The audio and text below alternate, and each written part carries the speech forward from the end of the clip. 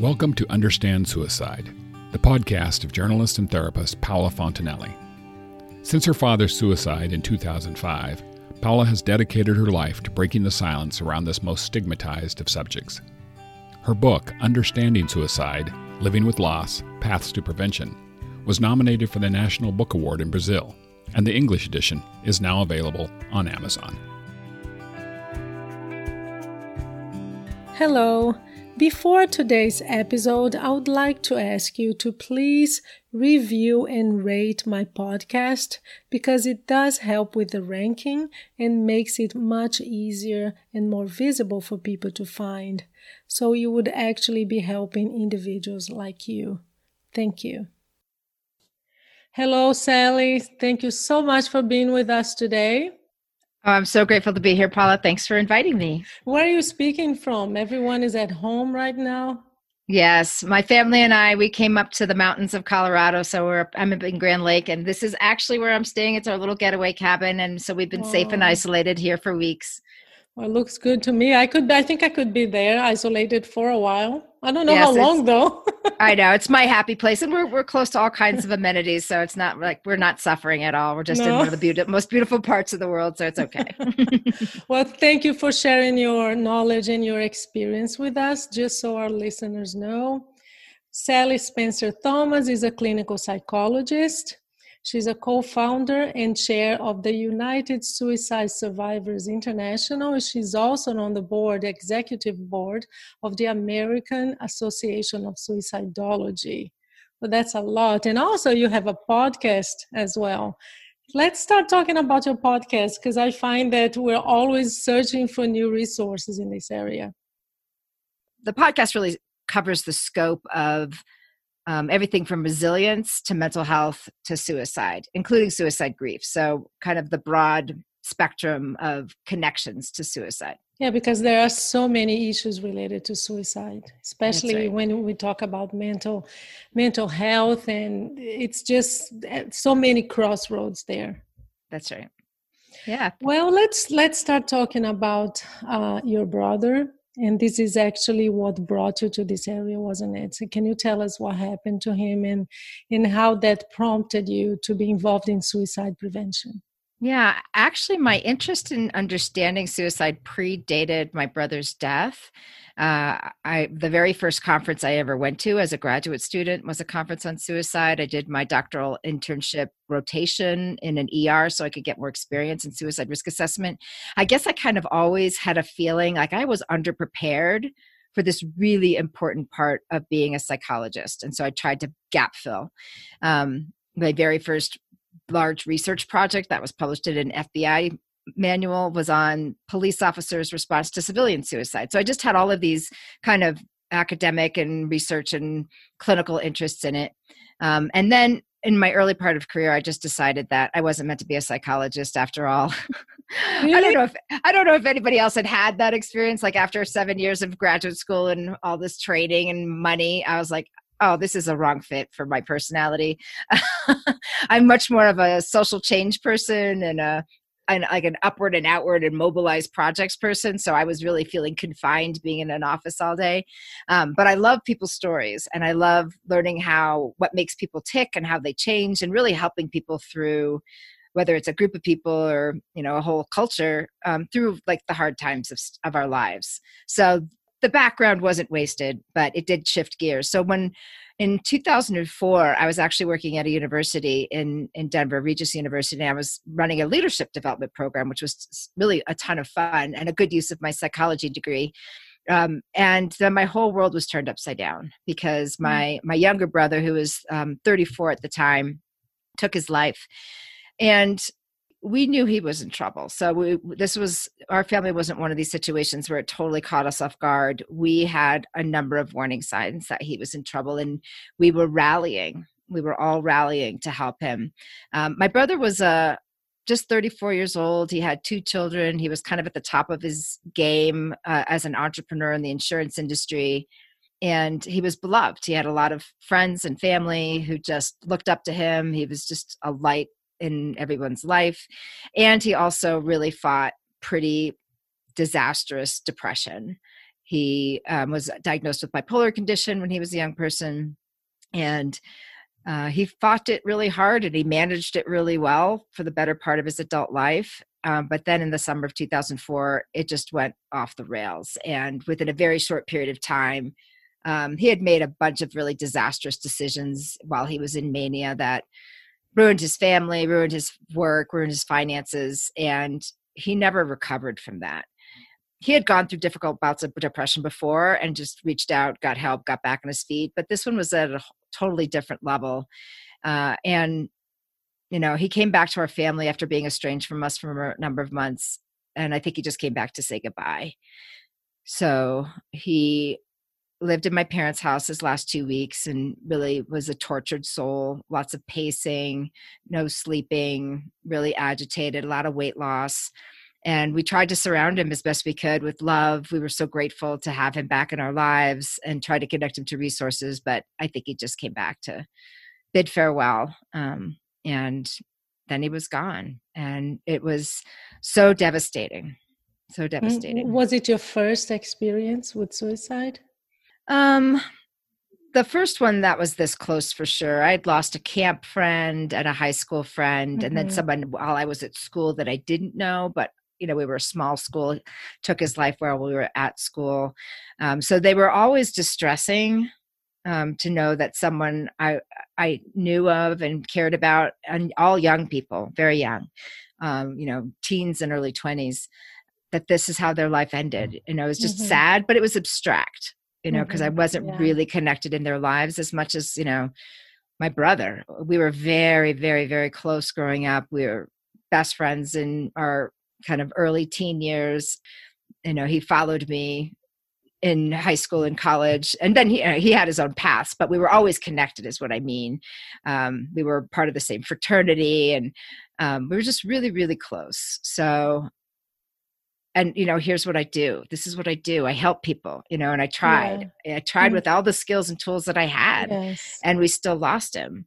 So there was just layers of grief and trauma and what could I have done? What did I do wrong? All of that for a long period of time. And then I remember I was probably 18 months in, sitting in a suicide loss survivors support group, and like this epiphany went off above my head. And I was sitting there going, what? Somebody needs to do something about this. And then you have those moments, oh, it's me. I need to go do something about this.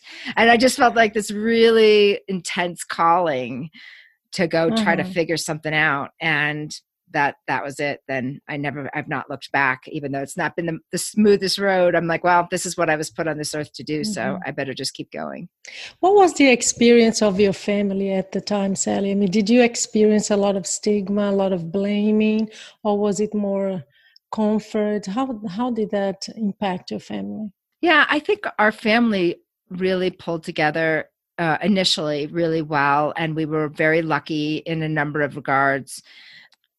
My faith community, so I was the only one of my side of the family that was involved in a faith community, but my faith community also rallied around our family, followed up with us for months. The service, and this was really before we had any clear guidelines on how to do memorials for suicide or anything like that. And so a lot of faith communities get confused or are very stigmatizing and condemning or even disparaging of the deceased. That none of that happened. It was beautiful. It honored his life and the fact that he was so loved and brought so much magic into the world, but it did not shy away from the fact that his death was tragic. It held those two spaces importantly together. And it was a really important place. I mean, hundreds of people came and we all stayed connected after that experience for quite some time, all my brother's friends and everything. I also, because I was in the mental health community, and this isn't a given either, but I was lucky that I had a number of friends who knew what this would do to our family and also gave us tremendous amounts of support. I had people flying in to stay with us. So the initial experience, I would say, was very supportive. We were very public right away. Since my brother was a fairly high-profile business leader, our paper in Denver, it was called the Rocky Mountain News at the time, did more than just the obituary, did kind of a feature about his life and death. And so we were talking about it publicly right out of the gate.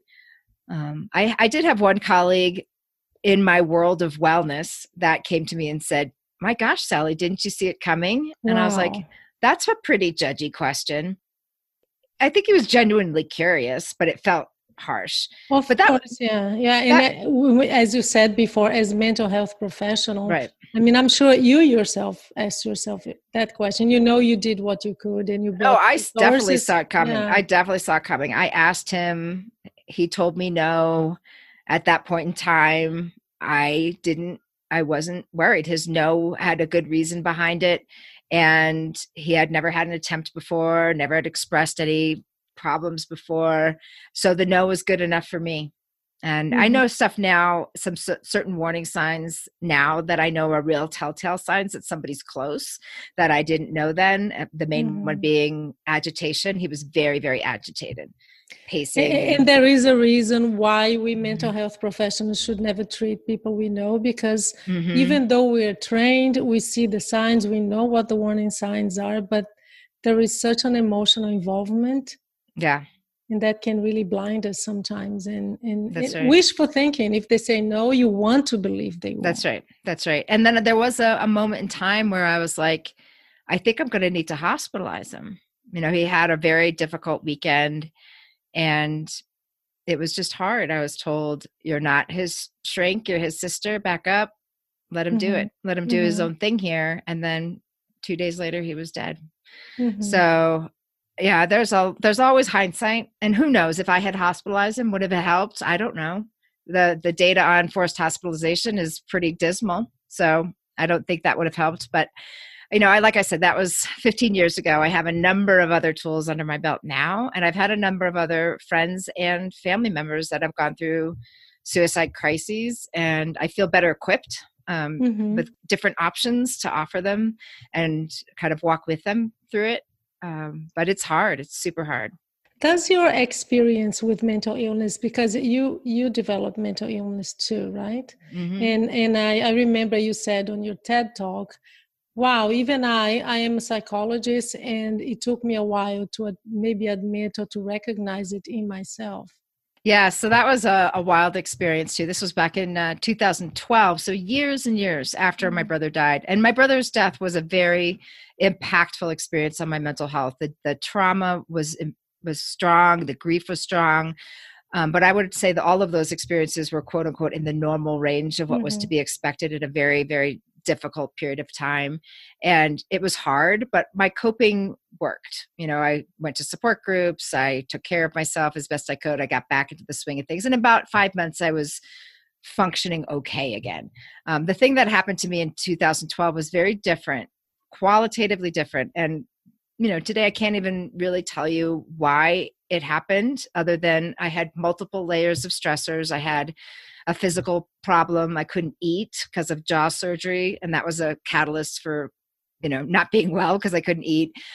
I had, relationship stressors and tons of work stressors. But for whatever reason, that particular moment in time, that was the perfect cocktail of overwhelming things happening to me that my mental health just went down the toilet. And I remember thinking, this is different than anything I've experienced before. I really did stop sleeping. I couldn't eat. I had, it was very, very dark, and nothing that would usually help me cope was working. So I couldn't get out of it. And what my brain told me was because a lot of it was work related, the way to get through this is you just work harder. So just work harder. So just work harder. I also had a thought in the middle of it that someday I'm going to write about this or talk about it, because mental health professionals don't talk about their own experiences often with more severe levels of mental illness. So I had that thought, which gave me the insight that I was gonna get through it. There was going to be another side of the experience that I could look back in hindsight and talk about. But as you said, yeah, I couldn't get out of it, and it did take someone else, my father, reaching through the fog, and said, "Honey, you're not okay.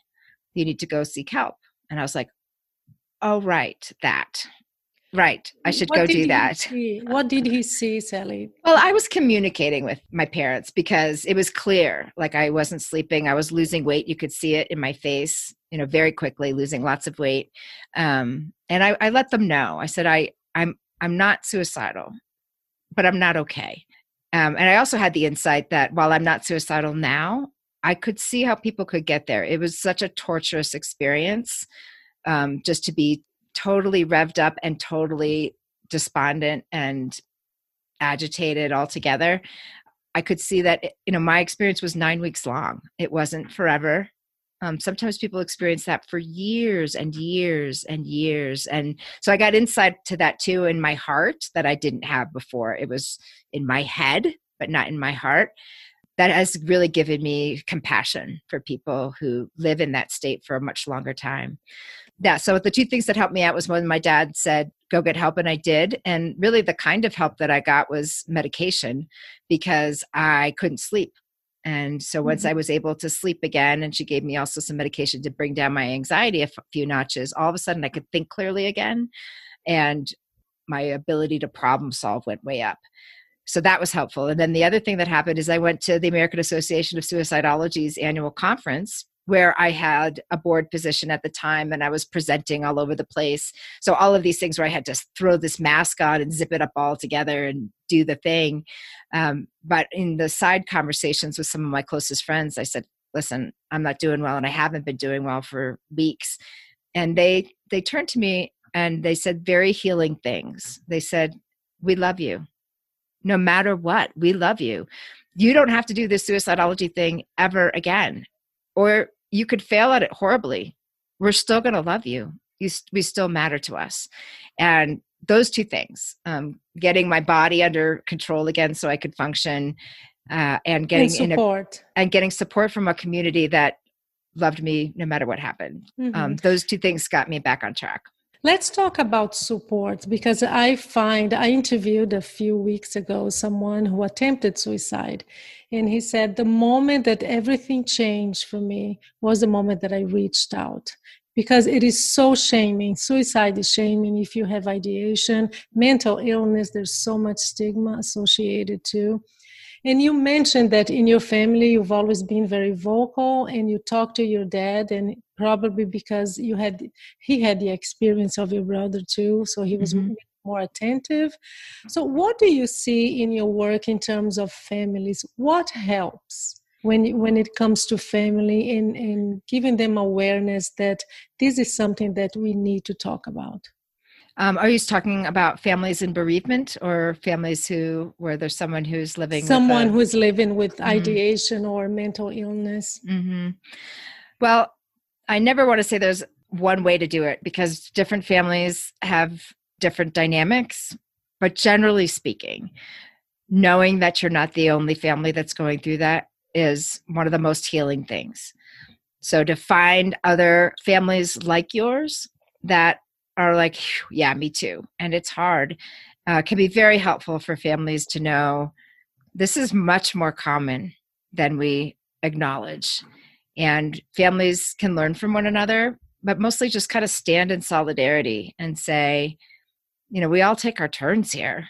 There's not a family that hasn't gone through a hard time. And if there is a family out there that hasn't gone through a hard time, I don't know who you are, but you've been very blessed, or there's someone who's not being very honest with you, because it's just it is so underreported, isn't it? Yes, I was talking to Dr. Patrick Corrigan, and I actually heard his name the first time during your TED Talk, and he was telling me it's 1/3 or at the most, maybe half of the people with mental illness never come out. They never. Yeah. So it's underreported. We really don't know what the numbers are.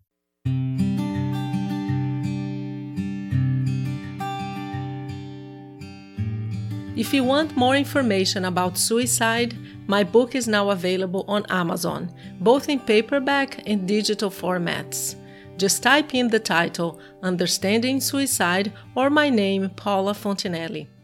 The book was written for people like you, and it's the result of more than 10 years of conversations with families who lost loved ones to suicide, individuals who attempted suicide, specialists, and mental health professionals. Thank you for your support. Now back to the interview. Well, and I work a lot. One of the things that came out of the calling thing that I was talking about is looking at the data and realizing that, most people who die by suicide in the United States are men of working age. And most of them have never stepped foot in any type of mental health services. And when we dug into that more deeply, we realized that they don't see their distress or despair through a mental health framework at all. And by talking about it, they actually distance themselves from it. So like, no, I'm not crazy. I have a very overwhelming life. It's outside of me that's the problem. It's not me that's the problem. And they're not wrong. I mean, they do live very stressful lives. So I'm also in a place now where I think about suicide much broader than just a mental health framework. There's lots of social determinants to suicide, and it's a both and. We have to support the individual and their families, but we also have to stop abusing people, giving them really toxic work situations, discrimination, prejudice, all of those things. We can give people therapy all day, but if we don't clean up our environment, they're still going to suffer. Yes, and you remember we used to, all of us who worked with suicide prevention for many years used the number 90%. Remember, 90% of suicides are related to men. And we know that that's not true anymore. The latest numbers here in the US show that 54% are not related to mental illness. So you have to look at the individual, the environment, what's going on in their lives, their coping mechanisms, coping skills, social skills, all of them. There's so much involved. So just looking through the lenses of this is something that you take a pill and that's okay. Right. It's not helpful. So that would be my next message to families is that, it's not often what's wrong with you, it's what happened to you. So some trauma-informed lens as a first approach to this conversation, because sometimes families aren't aware that the member of their family is going through this very, very toxic and distressing experience outside of the family.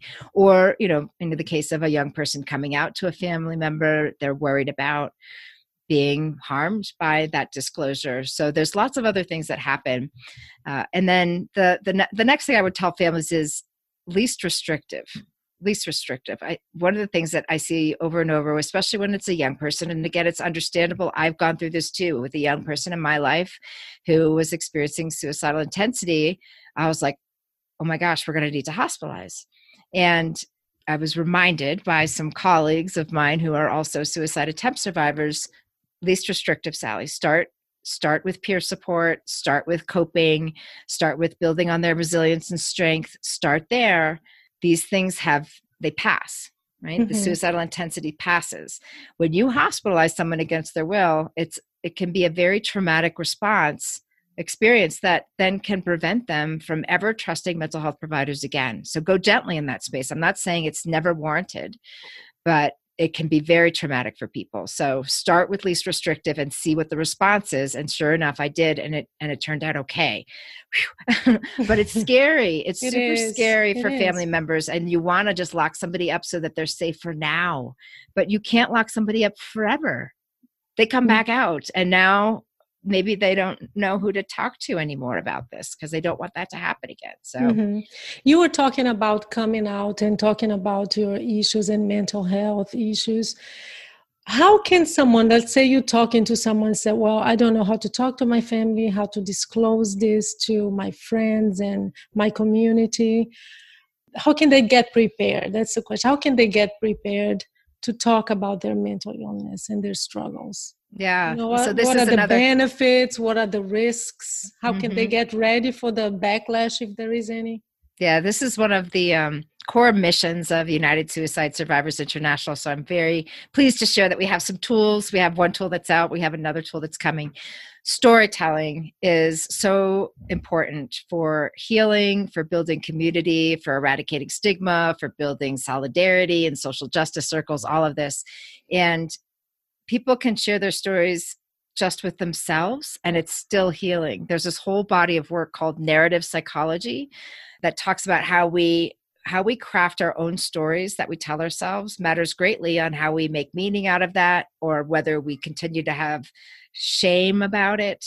So thinking about crafting your own narrative, especially of going through a hard time, like a trauma or an experience with mental health condition, is like a hero's journey. And when you start to frame that narrative under that kind of story arc, your perception of yourself goes from victim to survivor, from boy, I have all these terrible things that have happened to me, or I'm a terrible person because I have these conditions, to know what I'm amazing. I am strong. I am powerful, which is a whole different mindset.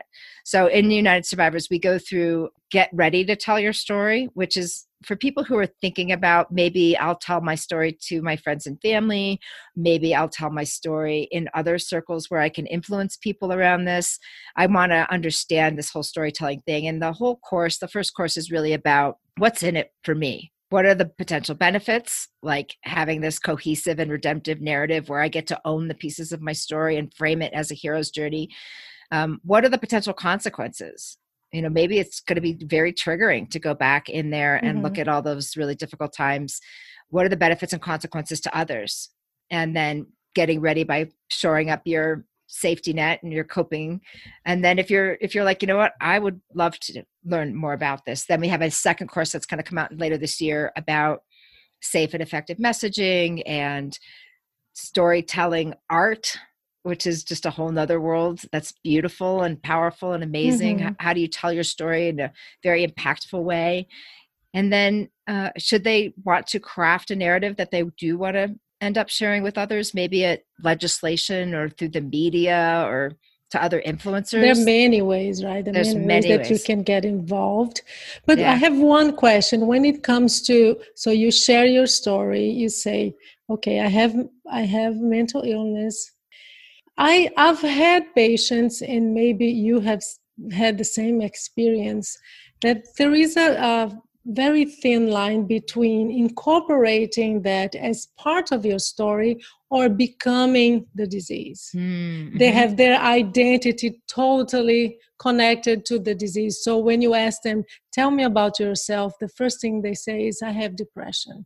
Or I'm bipolar, I take this medication. So their identity is so strongly related. So how can you separate and integrate these things but not be the disease? Because there's so much more of you. That's such a great point. So in the second course that we'll be launching later, we talk about intersectionality, that who you are is very complex, intersecting, very dynamic. It changes over time based on your experiences.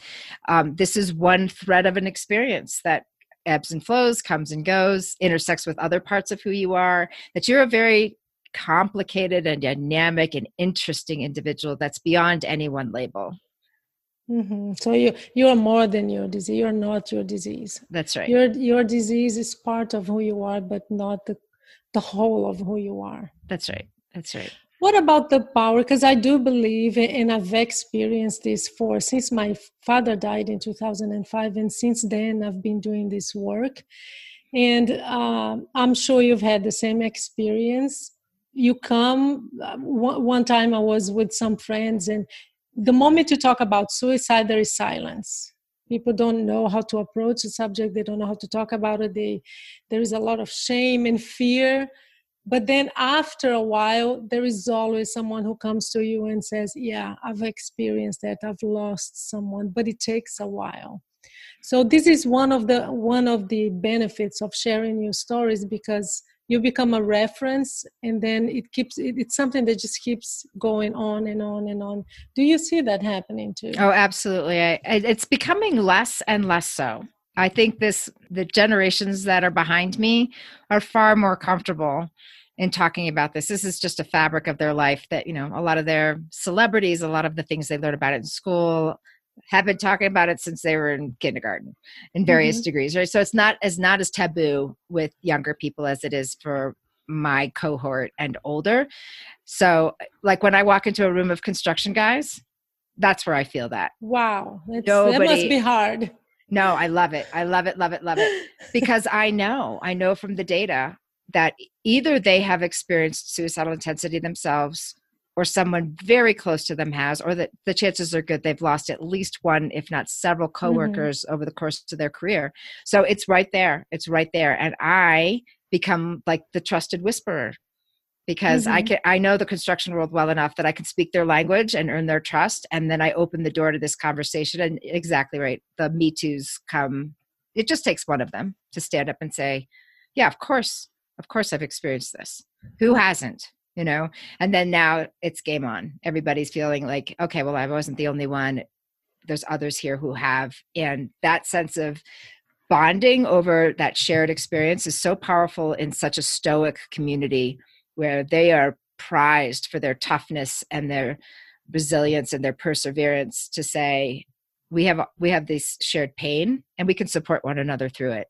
It's awesome. I read an article that you wrote, and you talked about the resistance of society to put together, or even the mental health professionals like us, to put together in the same room and have them work together, the survivors, those who lost someone to suicide, and on the other side, those who attempted suicide.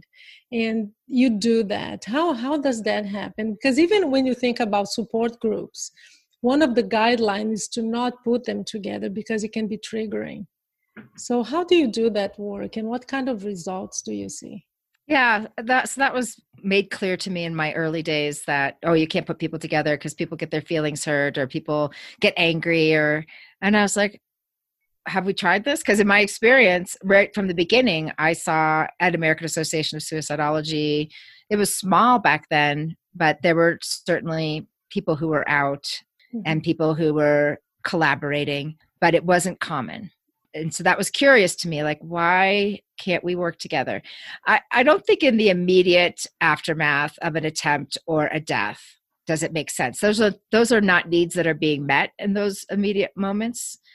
But down the way, we can learn so much from one another, and our voices are more powerful together. So it's absolutely been a wonderful and fascinating experience to bring suicide loss survivors, attempt survivors, and not just attempt survivors, but also people who've had thoughts and feelings who haven't attempted, and everybody who loves us, the large circle of allies and caregivers. I mean, there's so many different perspectives on the issues of suicide that we need to radically listen to one another to get the full picture. And sometimes it's hard. Sometimes it's hard to hear these stories and perspectives, but it's important. And one of my favorite example to share around this was this leadership summit that we had in San Francisco a number of years ago, where a group of very powerful, and I'm going to use the word feisty, vocal suicide attempt survivor advocates got in a room together with a number of behavioral health leaders who were running large healthcare systems and hospitals and treatment centers. And they had a very honest conversation around fear.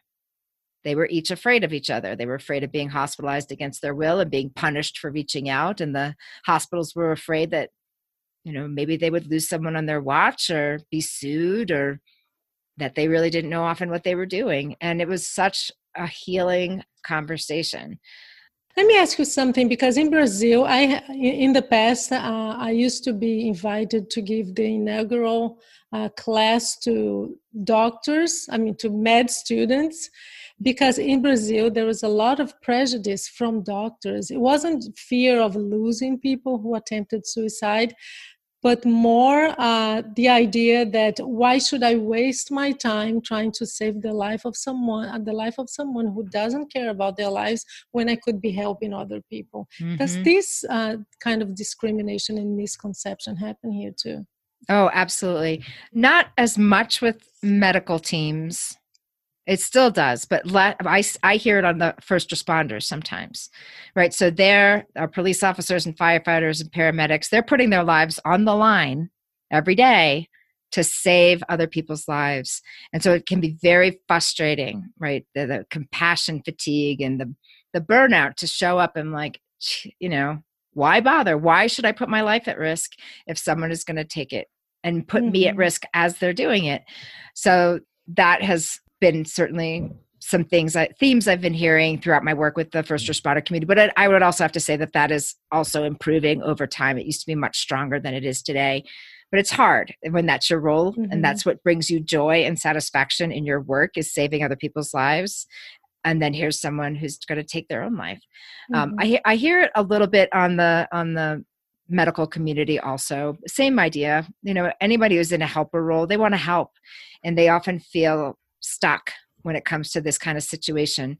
But the reason why I feel like it's changing is that we now know that these suicidal states, they ebb and flow.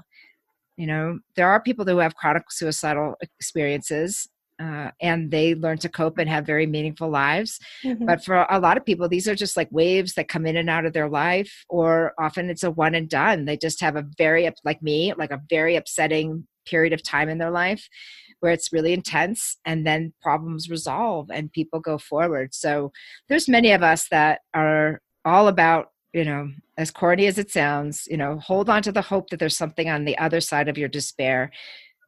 The truth is, we also know that post-traumatic growth is a real thing, and that people are forged into better versions of themselves by very difficult situations. That's often what gets us there, is we go through something very difficult and we learn things about ourselves and the world and our spiritual life that we didn't have before. Mm-hmm. One last topic, because I think it's very important. In the beginning of the interview, you mentioned that you are a person of faith. So let's talk about religion, because it's one of those double-edged swords, right? Totally. It can be a protective factor. It depends on where it comes from. If it's from a sense of community, if it discourages suicide, but not in a shaming way, but it can also be a risk factor.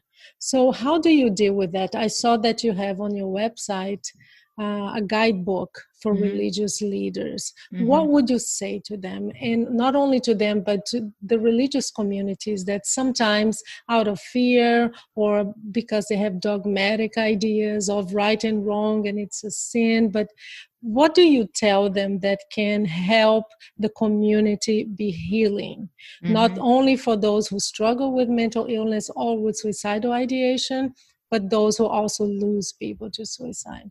Well, I'll just want to frame this also that the faith community world that I belong to is one that really embraces a lot of the world's different faith traditions. So it's kind of like an umbrella faith community. So I get to pick and choose a little bit of what works for me, which gives me exposure to a lot of different belief structures and practices and so forth. And so that's been really eye-opening. The majority of people have very rich and personal and deep faith lives. The majority of people have that in their life, where it's a big part of their culture, it's a big part of their family, it's a big part of who they are. And historically, the mental health community has not done a great job of interweaving that into people's overall well-being, because many of us were trained that that's too personal, or that's not scientific enough, or you don't want to talk about things like religion and politics because that's just too touchy. I don't know. For whatever reason, we just disregarded it, but it absolutely shows up in the conversation of suicide. So from a not so helpful standpoint, there are a number of the world's faith traditions that are very discriminating against suicide and suicidal people. Their faith structures are very pejorative, so it's assumed that people are in some kind of damnation. And that is so hard for the survivors. Then in those situations, they not only lose their loved one and all their loved one's life before that, they can no longer even acknowledge that they had a life, but they also tend to lose their faith community as a result of a suicide loss. So from a bereavement standpoint, many of the faith traditions have moved along, not all, but have moved along to really understand suicide not as, a quote unquote mortal sin, but something that it's only God's to judge, and God is a merciful God kind of thing. So those kinds of communities are coming into a place where they are better able to hold the hands of the suicide bereaved without condemning them. And another place that religion is not so helpful for people around suicide is when they cannot be who they are. So in LGBTQ communities, or even in some communities around divorce, or these other taboo things, they are shunned. And that loss of identity, that loss of community can be things that drive people to suicidal despair. On the positive side, it's a community. And it's a community when it's functioning really well that really does pull together during our darkest days. It can be a very important place to go when it feels like the world is falling apart. And so it's been very interesting for us right now to watch all these faith experiences start to happen online, where we can't embrace one another or come together. But it's working. Like a lot of churches and synagogues and temples, they've pivoted to the online community, and they're still providing that for people, a place to land when it feels like the world is falling apart. There's a lot of tenets of faith that are really about examining your life and building a life worth living that's broader than yourself. A lot of faith practices that are just healthy and good, like sitting with yourself in silence and discerning who you want to be in the world. Like that's a pretty good thing to do every once in a while.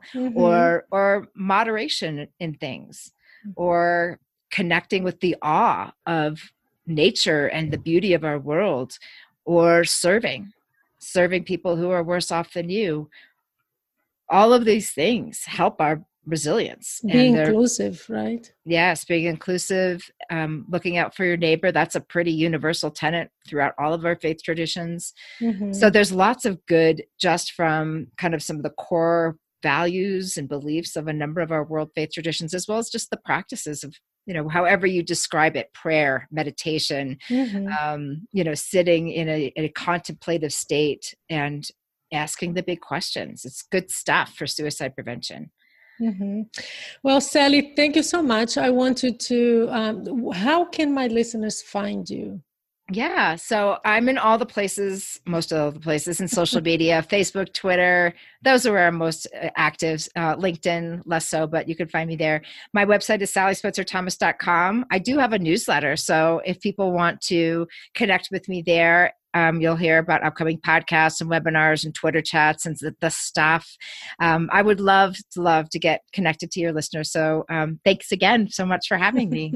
Thank you. Thank you very much. And I'm so happy I found you, and I'm so happy you agreed to talk to us and to share, your knowledge and all your experience in this area. Thank you.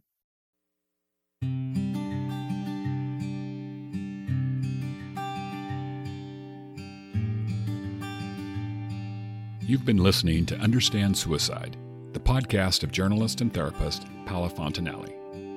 If you've been touched by suicide and believe your story might help others, please consider contacting Paola through her website, understandsuicide.com.